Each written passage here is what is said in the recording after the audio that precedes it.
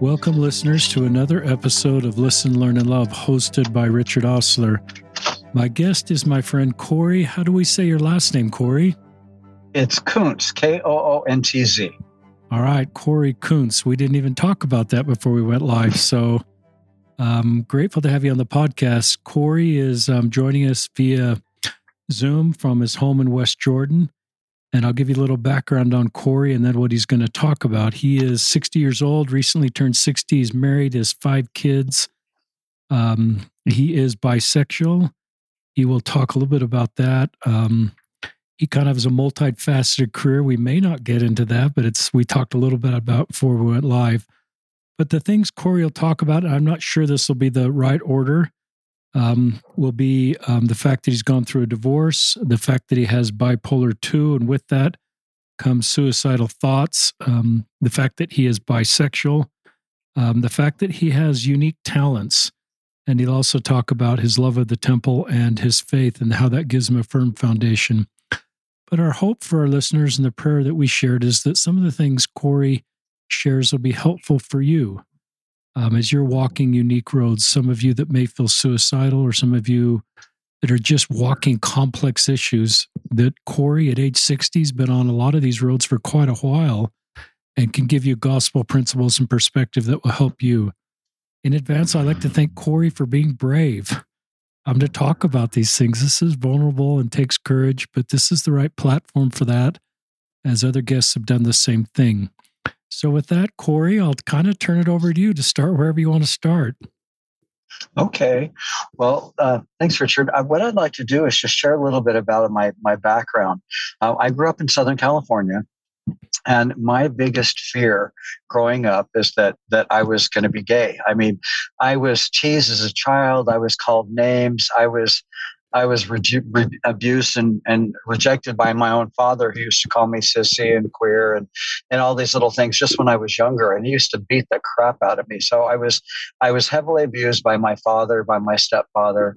And I never had the love of a man in my life, and sought it out desperately growing up, just thinking that, any man that would come into my life, that there would be like a father figure. And so as one goes through puberty, or should I say, as I went through puberty, everything became sexualized. My stepfather had introduced me to pornography at, age 11, 12.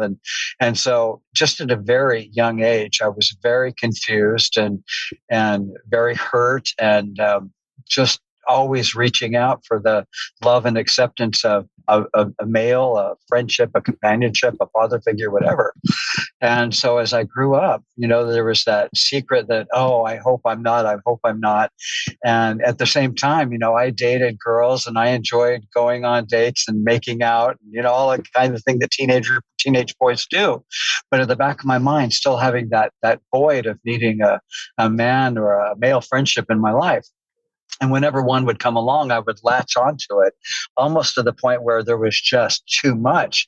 And the person that I was befriending or was befriending me just couldn't handle so much. And so it wouldn't last, because I was very, very needy. And so I went to college, and same thing, that my whole feeling was I'd rather be dead than gay. And still dated girls and still had this need to want to be loved and accepted by a man. And I had my patriarchal blessing when I was at college, and it said, one of your first responsibilities in life will be to serve a mission.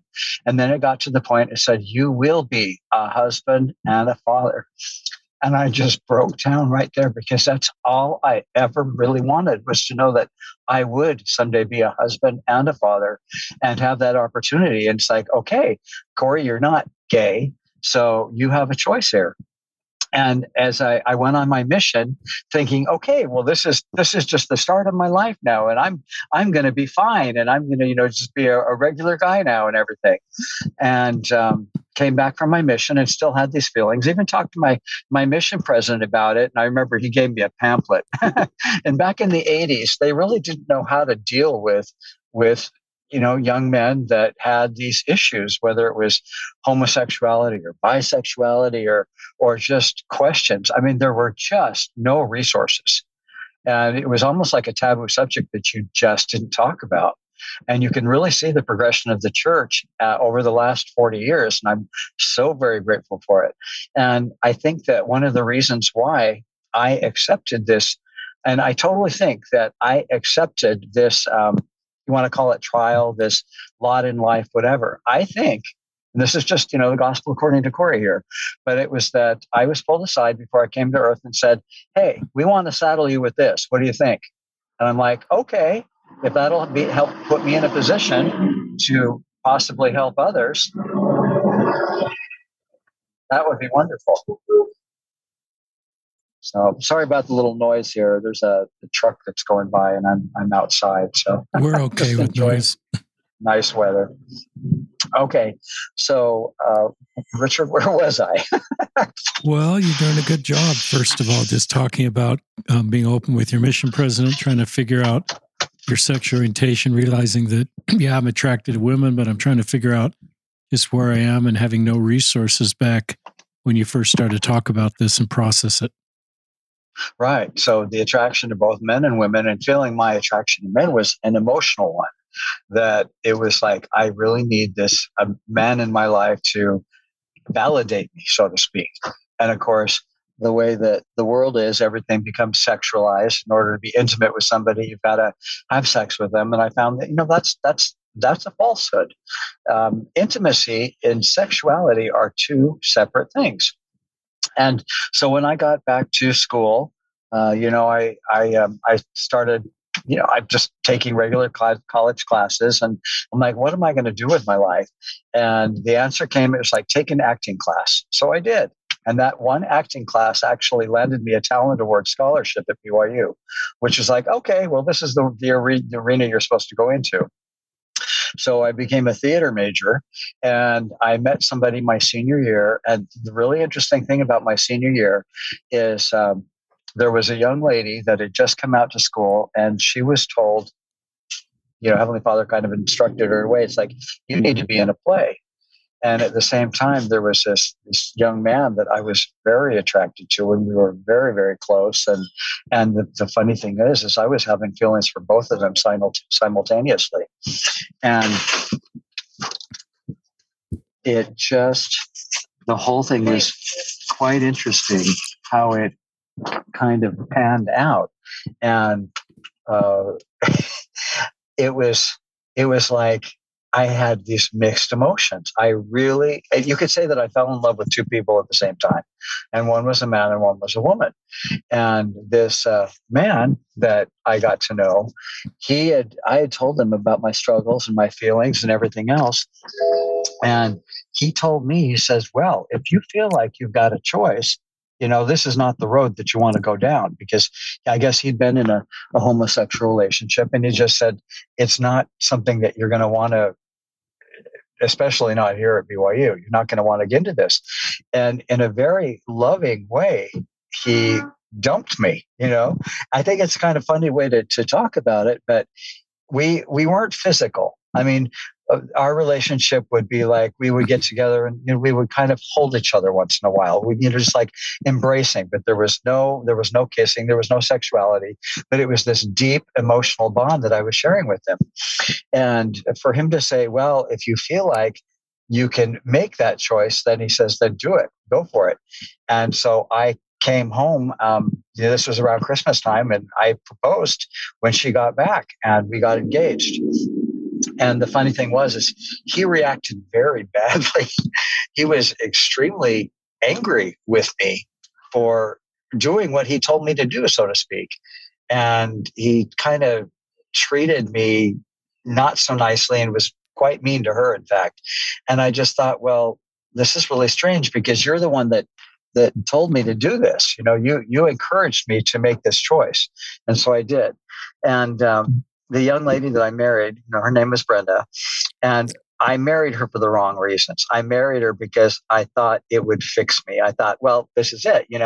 I still have these feelings, but I deeply love her, and it'll take away all these other feelings that I've got. And didn't realize that, no, that's not how this works. It's a matter of, you still have these emotional needs that need to be met. And it was still the desire to have that physical love from a man that was there throughout our 5-year marriage. And it ended. We had 2 children, and I'm thinking, well, we'll stay together for the kids, but it was a toxic relationship. It was a codependent relationship, and although we loved each other deeply, there was a horrible codependency where she married me to escape certain things of her past, and abuses that she had suffered, and a not great family relationship. And I married her because I thought, oh, this will make me a normal man, and getting married in the temple and with the gospel and everything. And I just thought, oh, well, great, this is how this is supposed to work. And unfortunately, that's not how it works. So because I hated myself back then, and I had no self-esteem. And this is just another thing that I detested myself my whole life. And it's still something that I struggle with, not thinking that I'm man enough or good enough or manly enough or, whatever. And physically, I don't like the way that I look. I mean, just there are so many things that we take of ourselves, and we I internalize anyway. And I just kind of put myself down for not being this perfect being that I want to be or feel I should be, or having to compare myself with other men or whatever. And to make a long story short, I was verbally abusive to her, not knowing so. Granted, I didn't know that this was the way that I was, but I would say things to her to make me feel better about myself that were mean. And it would I don't know if that you've ever experienced this before, but if you've ever met anybody that doesn't feel good about themselves, or a way that a lot of people that don't feel good about themselves, they work, is they will have to tear down others in order to make themselves feel better. And that was me. And granted, I didn't know that was the type of person that I was. And so when that came to light, it's like, well, I'll fix this. I'll do whatever I need to do.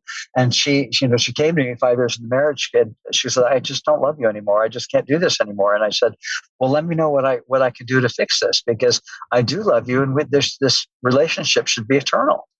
And she was just like, no, I'm done. And so when she left me, she left the church, she left the children, and I moved to Utah as a single dad. And so here I was, 29. I had 2 young children, and I moved up, and I moved into my mother's basement, and there was an extra room for my kids. And she was off trying to find herself, and whatever that looked like, that's what she was doing. And there was a period of time where she had very little contact with the children. Now, I'm not, that's not a part of my story. We've come full circle now. And she and I are actually quite close now that the kids are grown. But she's got her own story to tell. But during that time, I had my ups and my downs being a single dad. People at the church didn't know how to treat me. I was kind of like a pariah. I mean, single moms are one thing, but single dads, no, that's just unheard of. And so I was kind of ostracized trying to take my kids to church. I mean, it was just the weirdest thing. And so I remember having this epiphany. It was like, well, if a woman can't love me, then maybe a man can. And so I started thinking along these terms of, well, what am I going to do? Am I going to leave the church? Am I going to go find a relationship with another dude, whatever? And interestingly enough, the answer came in the form of another member of the church. And this was a closeted gay man who was actually my Sunday school president. And I remember that he came over and he tried to seduce me. And I just thought, this isn't what I want. And so he's like, well, don't go repenting for me. Don't go, basically don't go tell on me or whatever. And I had this epiphany. It's like, Corey, you have a choice. Okay. You know that you loved being with a woman. Yes, you could enjoy being with a man. I never went to that extreme, but because I knew physically and emotionally what I needed, I knew that would be, no big of a deal of an adjustment for me. And because, over the years, the fantasies and whatever. But I had this epiphany that it's like, you really do have a choice. And what is it going to be? So I really, that really caused me to ponder and pray and just really kind of work out my emotions. Like, that's not what I want. It's, it's not what I want. And so I told Heavenly Father then, this was back in 1992. I told Heavenly Father, I said, well, I want somebody that's going to be a mom to my children, that's going to be my best friend, somebody that has her own testimony, but I want somebody that I can marry, but I don't want to have to date to find her. And that's what I kind of threw out there for it. And so this is where it really gets interesting. But Colleen and I, we have been married 28 years now, 3 kids, 1 grandson, and we were engaged before we ever dated. So, wow. yeah. So it's that in itself is a really, really cool story. I did an extension of this on it was called Voices of Hope. Yeah. And if you look up voicesofhope.org and you type in my name, Corey Kuntz, you'll see our video story, Colleen and I there. It's kind of like the story of I tell of how I came to that acknowledgement and how Heavenly Father blessed me with her. And it was just because I made that choice, Heavenly Father sent me Colleen, and we didn't date. And it was interesting that the way that it worked out. I want you to go and look at my video. So it's voicesofhope.org, and then just type in my name, Corey Kuntz, and you'll find it.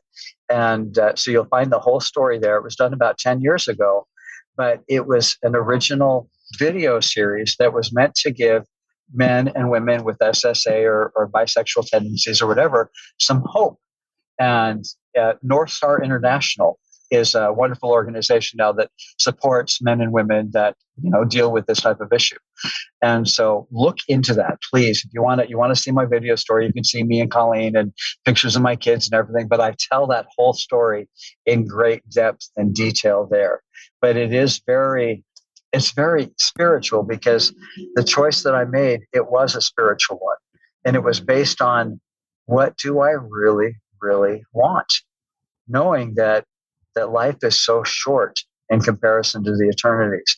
Knowing that I did accept this trial, this burden, this cross to bear, whatever you want to call it, that I truly feel that I said, yes, I will take this on, because I do want to be in a position where I can help others navigate these waters. And throughout my life, I've had my doubts. I've had temptations where I could have strayed, could have gone off the deep end, and could have, ruined everything. But looking back, it's always been my foundation, the gospel of Jesus Christ, that has kept me from making choices that I know I'm going to regret. So let me just backtrack a little bit here about my depression.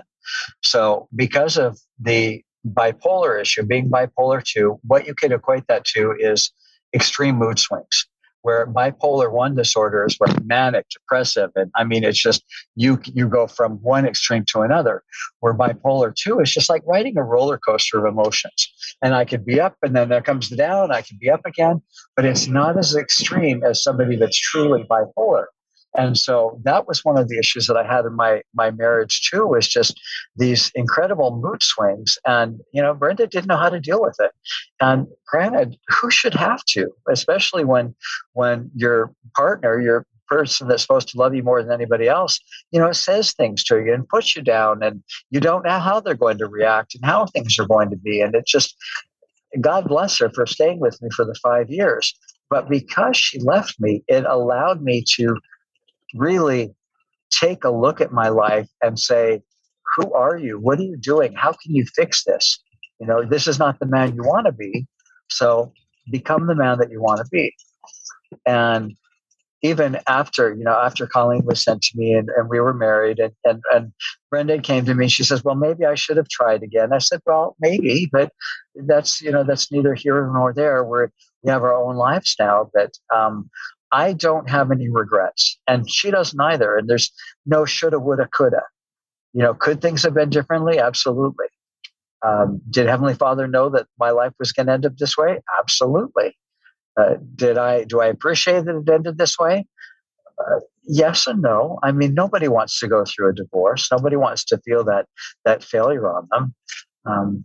Nobody wants to experienced the lows that come with that, and the depression, and because of that, the suicide. I had, after we went through this, I had my suicide actually planned out, and my kids were this was, we were divorced, and she had them for this. It was like a 4-week period of time down in California, and I was up here in Utah, and I was just turning 30, and I just felt like I had nothing. I had nothing to live for. I didn't have a decent job. I had nothing. And so I made a list of all the things that I needed to do. And my mother was a nurse. And so I had made this concoction of, basically, I had all these pills I had access to. And I was just going to check off my list and come home and take that bottle of pills, and that was going to be the end of it. And the last thing that I had to do was return a DVD. Or a video. Back then they were videos, not DVDs. So this was, I had a video that I had to return to the store. So I go in to return this video, and there was this gal that knew me from, we had worked together for a very short period of time. So she knew me, and she just saw that something was wrong. And so I got there around closing time. I think it was about 9:30 at night or something. And the store closed at 10. This was during the summer or so. And she's like, Court, can you give me a ride home? And literally, she lived around the corner. And I'm like, well, okay, sure, why not? So I get her to, around the corner too. And she's like, can you come upstairs? Can you come up and talk to me with my roommate? I'm like, okay. Because it was all, when I go home, this is going to be the end of it anyway. And so they got me to go upstairs and talk to me for a couple of hours, and they got me to kneel in prayer with them. And by that point, if you're suicidal, you've given up on everything. And I was just like, no, but I did. I knelt in prayer with them, and that prayer saved my life. And the next morning, I got a call that from somebody that gave me, it was like purpose. And so for the next couple of months, I was in a play, and I had purpose, and I had, there's just the surrounded extended family around me that just helped build me up during that time. And it was a very, very difficult adjustment, being a single dad, going through the depression, going through just everything that I went through, but then getting to this point where I realized that I was able to make a choice and tell Heavenly Father really what I truly wanted. And when that happened, my son was 3.5, and my daughter was, she wasn't quite 5. And I just remember it was such a wonderful experience how this all came to be. But I was directing a play, and Colleen was somebody that I'd known from college. And again, if you want to just hear the whole story, please go to Voices of Hope to see it. But it was just happen chance that over this 2-year period of time that we reconnected and we became friends. And so it was just a really sweet experience. But needless to say that Heavenly Father dropped a load of bricks on me and told me, he says, well, this is who you've been praying for, and she's right there. And so I called her over late one night, and I said, I need to talk to you. And I said, here's what happened to me in the temple tonight. I think we're supposed to get married. She says, I've known for 3 weeks. So we became engaged. And 10 weeks later, we are kneeling over an altar in the Salt Lake City temple as friends, because we knew it was the right thing to do. And I didn't want to have kids right away, because what I'd been through, I didn't want to have any kids ever again, thinking I could never do this again.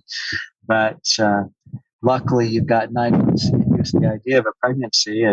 And when Alyssa came along, just Alyssa was our first, and then Caitlin was second, and Cody was our caboose. And these 3 now are 25, 23, and 21. And I've got a little grandson that his name is Daniel, and he's nearly 1.5 years. But I just can't believe how quickly the years have gone and how I've been blessed over this period of time. And so there's the background that now it takes us from where I was 28 years ago. And now we flash forward to today, where I am so happy. Does that mean that the temptations aren't still there? No. I can look at a good looking man and think, wow, I can look at a good woman, good looking woman and think, wow. But see, that's the thing with, I guess you want to call it temptation. It's like, what are you doing with it? Sure, you can appreciate a good looking guy. You can appreciate a good looking girl. But what are you letting your thoughts do with that?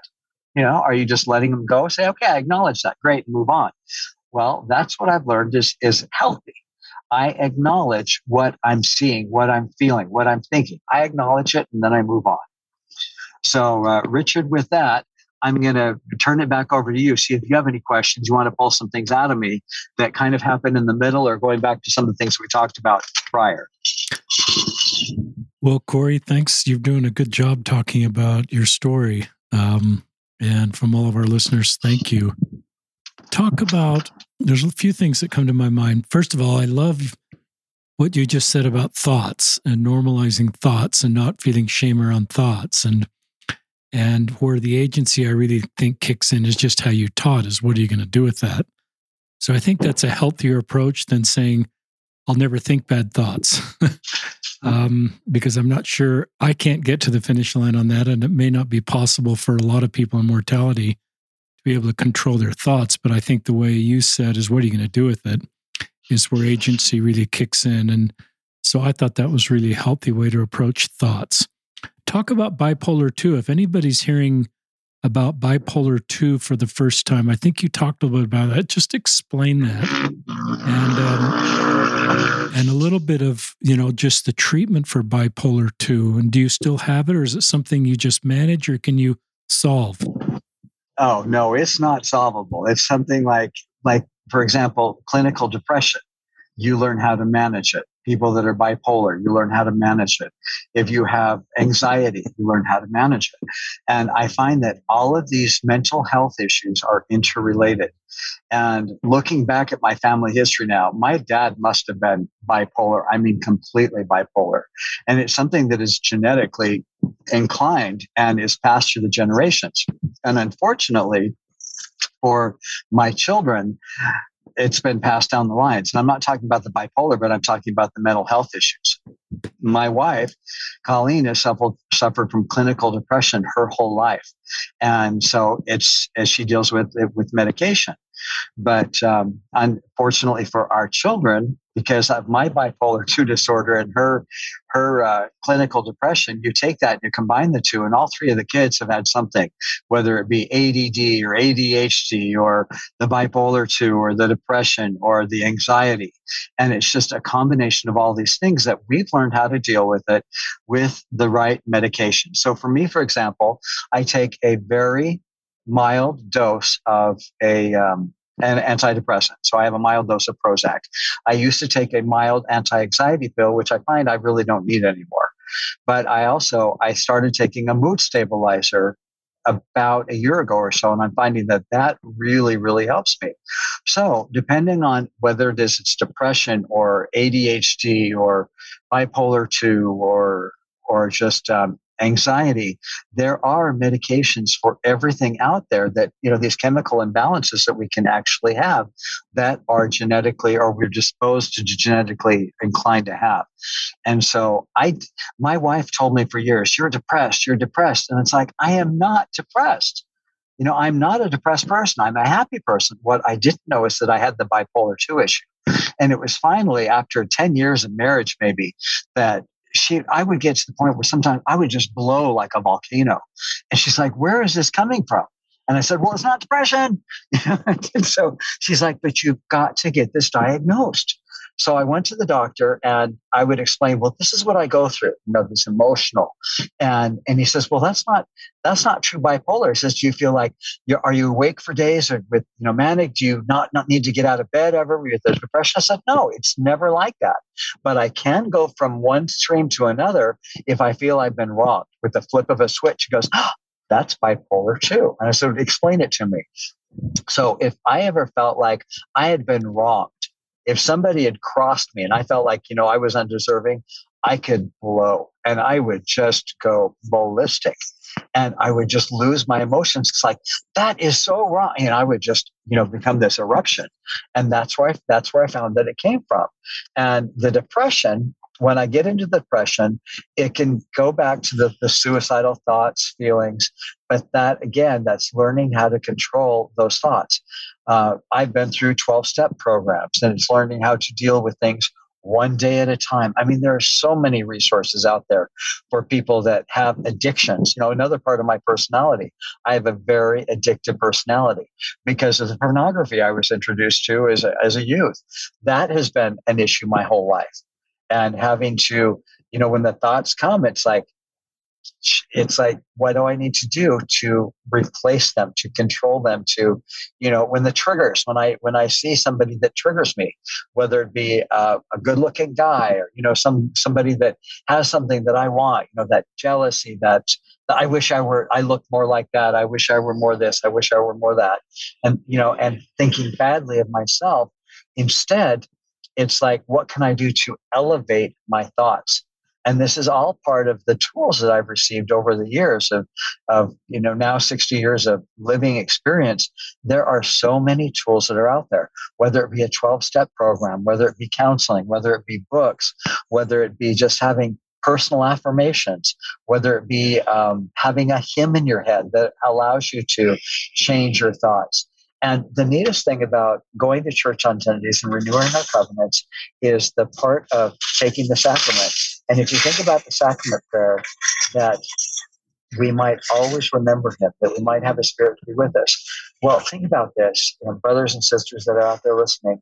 If you're thinking of the Savior, you're not thinking of anything that is going to be beneath you and him. And so it's kind of like Richard was saying, what do you do when those thoughts happen? You elevate them. You make a choice. And it's like, okay, I'm sitting here in my depressed state. What can I do? Number one, I don't hide it. I need to talk to somebody about it. I need to let somebody know how I'm feeling. And these it's like it doesn't go away. Richard had asked, well, is it over? Are you dealing with it? No, I still have these bouts of depression. In fact, it was a week ago Monday where I was having a really, really bluesy day. And I don't know what it was. I don't know if I missed my meds for a day. I don't know what happened. But I was thinking suicidal thoughts. And I was thinking, well, what if I just, on the way home, whatever. These types of thoughts can come, and it doesn't mean that you're going to ever conquer them. It means, what do you do with them in that moment when you are struggling like that? So I let my boss here at Costco know. I said, I am really having a rough day. I was on the verge of tears the whole day, and she's like, what can I do? And I said, I want to go home because I've got that family support there. And the thoughts, of course, were like, well, you're going to do something on the way home. I'm like, no, I can make it home. I just need to talk to somebody. And so the fact that I was open with her about how I was feeling, and I even posted it on Facebook. I have a very dear niece that, again, it runs in the family. And she had actually tried to take her own life just a few weeks ago. And her husband had said, okay, you're either going to go to counseling, you're going to go to a hospital, you're going to go to a resort, whatever. And so she went to this retreat that saved her life. And she posted something about this retreat and how it had just changed her and the tools that she had. So I reposted what she said. And I said, this is my dear niece, and this is what she's gone through. And I said, for those of you that suffer from depression or these thoughts, I said, you are not alone. Okay. This is just what I went through. And I said, this is the way that I felt, but you're not alone. And I called out to my family and I said, I'm speaking up now, because it's when you don't speak up that you can get into trouble. That if you just don't say anything, you're going to spiral until you get to that point where it's so dark and you've lost so much hope. So I am speaking up now. I'm trying to be more open. I think one of the things that Heavenly Father wants me to be is more out there, more out of the closet, more open about my sexuality, about my struggles with the depression, with how it's treated, with how I'm able to talk to people when I'm down. And it's really all about openness. You think about addictions. What do you want to do? You want to hide them. You want to make sure that no one sees them because it's so shameful, whether it be pornography or drugs or alcohol or whatever. People are always trying to numb the way that they feel with these addictions. But how do you overcome it? You have to open up about it. The first step is admitting there's a problem so that you can reach out to people, so you can have somebody to talk to, so that you can just be honest and open when those moments of self-doubt, those self-loathing, the downs are coming, so that if you need be, somebody can be there to reach out and pull you up. And so the biggest key here is openness. And I think this is what Heavenly Father wants from me at this stage of my life. It's like, Corey, I want you to be open. I want you to be open about the struggles that you've gone through your whole life now, the depression, the suicidal thoughts, the bipolar, the homo bisexuality, the abusive situation with your family background, with your own abuse with your first wife. Just all of these different things put me in a position now where I really am able to help others. And that was the whole point of meeting with Richard today. It's my son-in-law, Matthew. He had met Richard in a classroom down at BYU, and he had talked about, I think he mentioned, well, my father-in-law has this, da da da da. He says, oh, well, I would love to meet him, and I'd love to hear his story and stuff like that. So I reached out to Richard, and this is how today came to be. But it's just, it really is, if you guys are struggling out there with anything, your first step is to be open about it and to reach out to somebody, whether it's a friend, a sibling, a spouse, your bishop, a trusted someone, a confidant. You've got to be able to put yourself out there and say, hey, I need help with this. I acknowledge that I'm struggling with this. And if you could do that, then you're going to be on the step to recovery, whatever that's going to look like. And however that's going to look like, that is the first step. And getting help is admitting that you need it. And so these things that I've had with over my life, I find that, no, they're never going to go away. And this is something that I will deal with the rest of my life. But it's how do I deal with it when those triggers come? And I know what my triggers are. And when they come, it's like, how do I deal with it? How do I elevate my thoughts in that moment? How do I remember my Savior, that I might always have His Spirit to be with me? And it's these little things that really have put me on a solid path. And going back to my testimony has been always the foundation of helping me stay faithful, even when I didn't want to be, even when I thought I'm just going to go and indulge in the way that the world says is okay. And it's always been a knowledge of, this life is so short, Corey. What are you really living for? Are you living for the moment? Or are you living for the eternities? And there's really no sacrifice in turning away the natural man. We were taught in the scriptures, the natural man is an enemy to God. And so learning how to overcome the natural man, for me, is a lifelong struggle. And it's still a struggle. There are still triggers all around me. And I'll still see some, the bisexual part of me, you'll see some good looking guy and think, aha, I sure like to, whatever, But then I'm thinking, look at what I've been blessed with. Look at your wife. My patriarchal blessing talks about all the responsibilities of my life. None is greater than that of love and faithfulness to my wife. And so I remember that when these thoughts and these triggers come, it's like, none of your responsibilities is greater than the one you've made to Colleen. And 28 years, I find that I love her more than ever. And it's just she's been an incredible gift in my life. And now being able to have 5 children, my older 2 are not active in the church, and, they've made their own choices, and again, different story.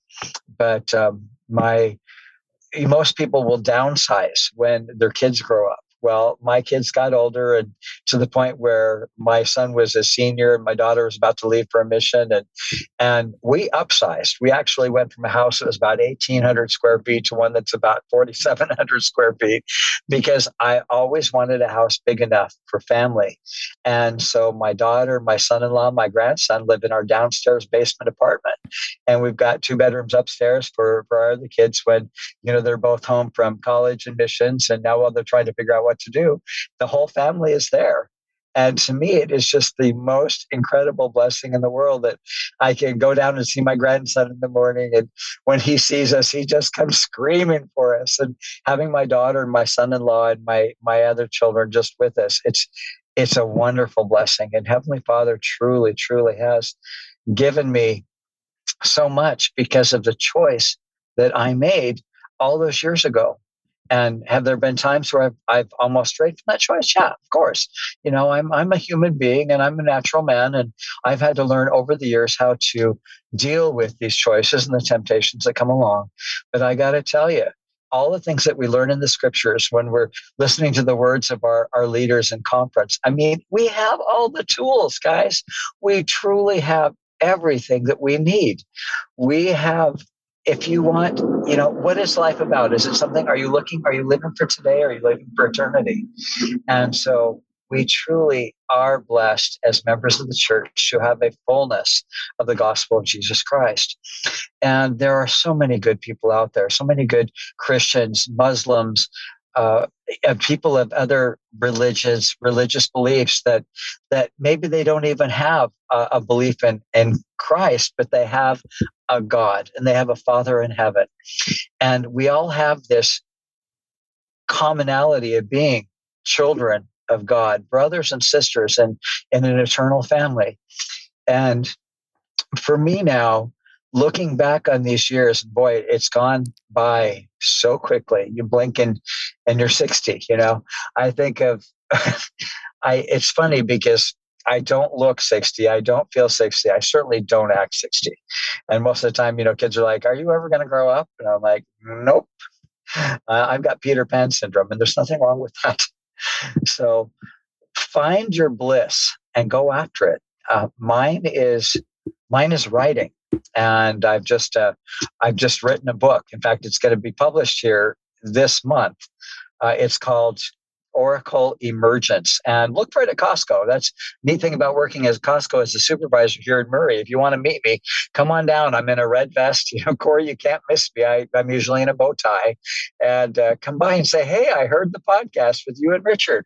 And I would love to meet you. I'd love to talk to you. If you need any one-on-one, I'm here. And I think that's what God wants from me now. He wants me to be out there, to be a beacon, to be a voice of hope, to be a light, or just maybe a guide or whatever, and say, hey, this is how I made it through my murky waters, or this is how I got to the other side, or here's some of the tools that I had when I was drowning, or here's a rope to hold on to.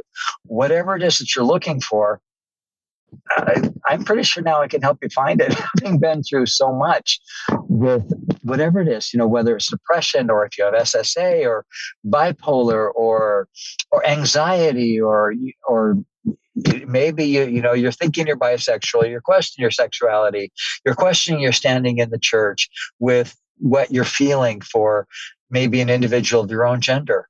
Whatever it is, those feelings are okay. It's okay to accept yourself for who you are, for what hand you've been dealt, and to go from there. And God loves you no matter what. No matter what. And that's something that I still am trying to accept and discover, that no matter what, my Heavenly Father loves me unconditionally. And if you have that support system in your life, even if it's just one person that can say, I love you no matter what, well, hopefully you can look in the mirror and that can be you. But if it's not, then find somebody.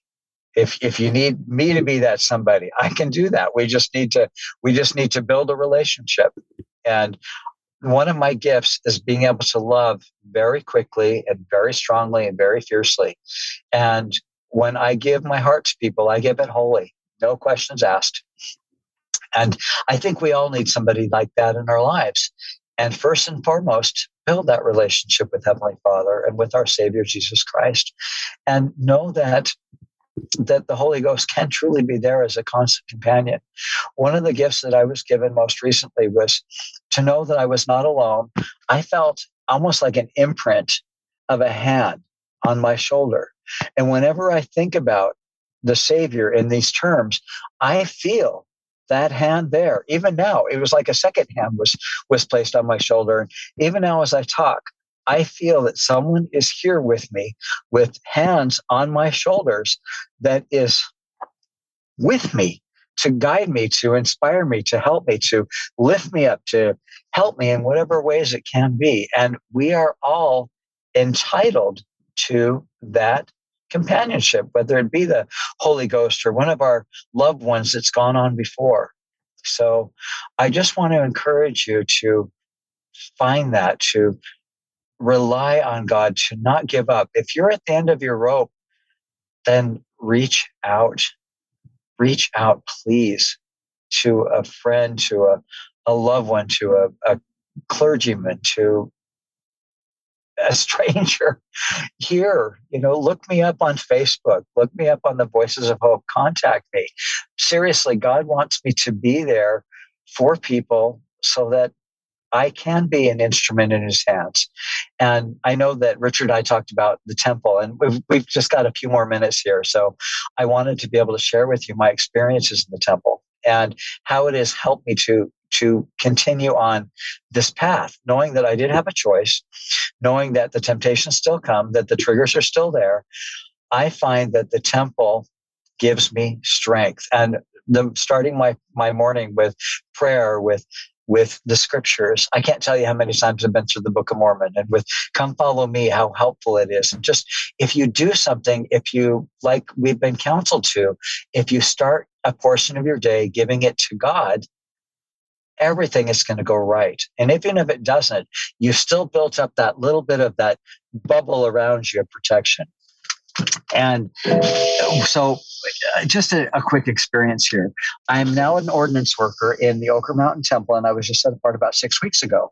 And I just went to do some initiatories a couple of months ago, and I just had this feeling. It's like, Corey, I want you here more often.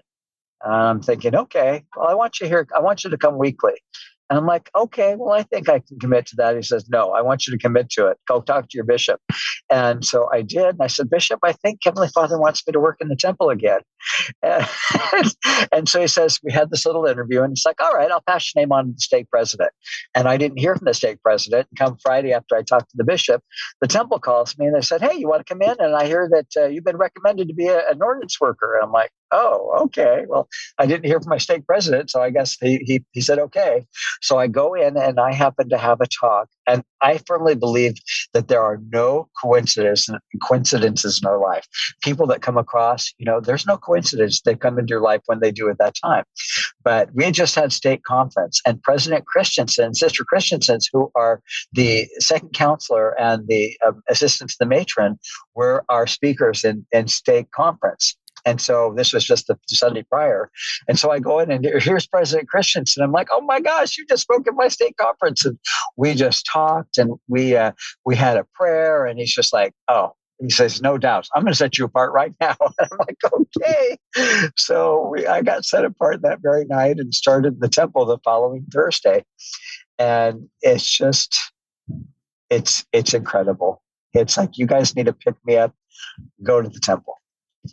You want to pick me up on a weekly basis, work in the temple. And there are so many opportunities to serve and to give and to just be your best self and put your best self out there. So speaking about talents, just quickly, I know that I've been monopolizing all this, and I'm really sorry, Richard. One thing that we talked about prior was using your talents. First off, you've got to discover what they are. Remember, I told you I was at BYU, and it was like taking an acting class. I took an acting class. I landed a scholarship. God is going to whisper these things to you. Do this. and find out if it's a talent for you. Well, I found out that writing was a talent for me. My whole life, I've had different careers. I've been a teacher. I've been, I'm a Medicare specialist. I'm still licensed with health and life insurance. I've been a financial coach. I've been a personal development coach. All of these things that I've done throughout my life. But one of my biggest talents is always been teaching and writing. And I find that I really can influence people with those means. And so I had a dream about, I think it was about 4 years ago now, and it was a post-apocalyptic situation. And in my dreams, I'm always the main character, so I can kind of write from that perspective. So needless to say, 4 years later, I took all these notes from this dreams and I outlined it, and here it's taken me 4 years, but I've come up with Oracle Emergence. It's a post-apocalyptic sci-fi journey of this man who is 50. And what happens is, I wrote this pre-COVID, you guys. This is quite funny, but I kill everybody off with a virus. So I kill off 99.99% of the population with a virus. And so people, what happens is you go into this flu-like symptoms and you die in your sleep. Well, 1 out of 10,000 wakes up from this sleeping death, and they're transformed. You have these X-Men abilities. So my book, Oracle Emergence, is about this man who basically has the ability to have all of that humanity has to offer. So he becomes the Oracle, and he becomes this force for good in this new society. And so what he does is he lifts others up, and he's able to heal with touch, but he learns about all these things that are going on in this society now with telekinesis and animal whispering. And of course, you've got a villain, and he's got to dispatch the villain, but he does so at the end of the first book, which is a cliffhanger, and it makes room for my trilogy. So this is the first, but what I want to say here is I didn't know I had this talent until I actually sat down to start writing. And it's like I had somebody read it, and I've read books on how to write, right? So what you do is, if you figure you've got something that's God has given you, what you don't want to do is hide it under a bushel. Even if it takes you 4 years to develop it and get it out there finally, it doesn't matter. Life is a journey. And you're going to find all along the way that God is going to introduce different things to you along the way. And you're going to be like, okay, what am I going to do with this? What am I going to do with this particular challenge? What am I going to do with this particular talent? And all he's asking you to do is to magnify it. So if you have a situation where you've been through something like you were suicidal and you made it to the other side, what do you think God expects of you to do with it now? He expects you to lift somebody else up. You've been through a situation where you've been through a divorce. What does he expect you to do with that? He expects you to help somebody that's going through those murky waters. If you've been through anything where you've been down and now you're above it, you are now in a position of authority. You're in a position where you can reach down and you can lift somebody else up. And so I think that now, in retrospect in my life, what God is asking me to do, he's like, Corey, you are in a position of authority now with A, B, C, D, E, F, and G. I've given you all these talents. Yes, you passed through these trials. You haven't passed through with flying colors always, but you've made it to the other side. And that's what matters. You didn't give up. Now you get off your butt and you help other people that are stuck in that muck, and you get them up and lift them up to now where they're going to be standing on higher ground. And I promise you, in the name of our beloved Savior, Jesus Christ, that if you do this, if you will just reach up, if you're down there in the muck and you take the hand that somebody that's holding out for you, they can pull you out of it and you're going to now be in that position where you clean yourself up. You're now in that position of authority where you can reach down and you can help somebody else up. So no matter what it is that your trial that you've been given in life, whether it's mentally related, whether it's physically related, whether it's you've been abused, you've been the abuser, you've had an addiction, you're dealing with your sexuality issues, you're feeling like you need to come to terms with where you sit and you are where you are with God. Find that. Know that he is there. He will never turn his back on you. Christ bled from every pore so that you can make it to the other side of that muck. And once you do, once you crawl out or you have somebody pull you out, now you are in the position where you can turn around and reach for that person that's hurting, that's suffering, that's down there. And you can be that light and that beacon in their life. And I promise you that that's what God put you on the earth for. He put you there. He put you here to be able to get through the other side of whatever it is that you're going through and reach down and help somebody else. Okay. Richard, do you have anything you want to wrap this up with? I don't, Corey. In fact, my impression is to just let your last segment be the final segment. It's such a powerful segment, and anything I say would detract from that. So I will give you a big thanks. You're the person that brings hope and vulnerability and principles of the doctrine of Christ. So your story, you are in a position to lift people, and your listeners, that's part of your journey too, is your ability to lift people the same way Corey is. So, Corey, how do I say your last name? Krantz? Kuntz, like the writer, Dinar Kuntz. So that should give me another foot in the door. It's like, oh, Kuntz, I wonder if that's Dean's nephew or something like that. So look for that book, same writing. That's great. Yeah. So if you do need a friend, please find me on Facebook, look me up. I'm on LinkedIn. Come to Costco here if you're local here in Utah. Just I'll be your friend. You need somebody, I'm here for you. So this is Corey and Richard signing off, and grateful for Corey and his courage to be on the podcast and follow his impressions to share his story. So we'll sign off from another episode of Listen, Learn, and Love.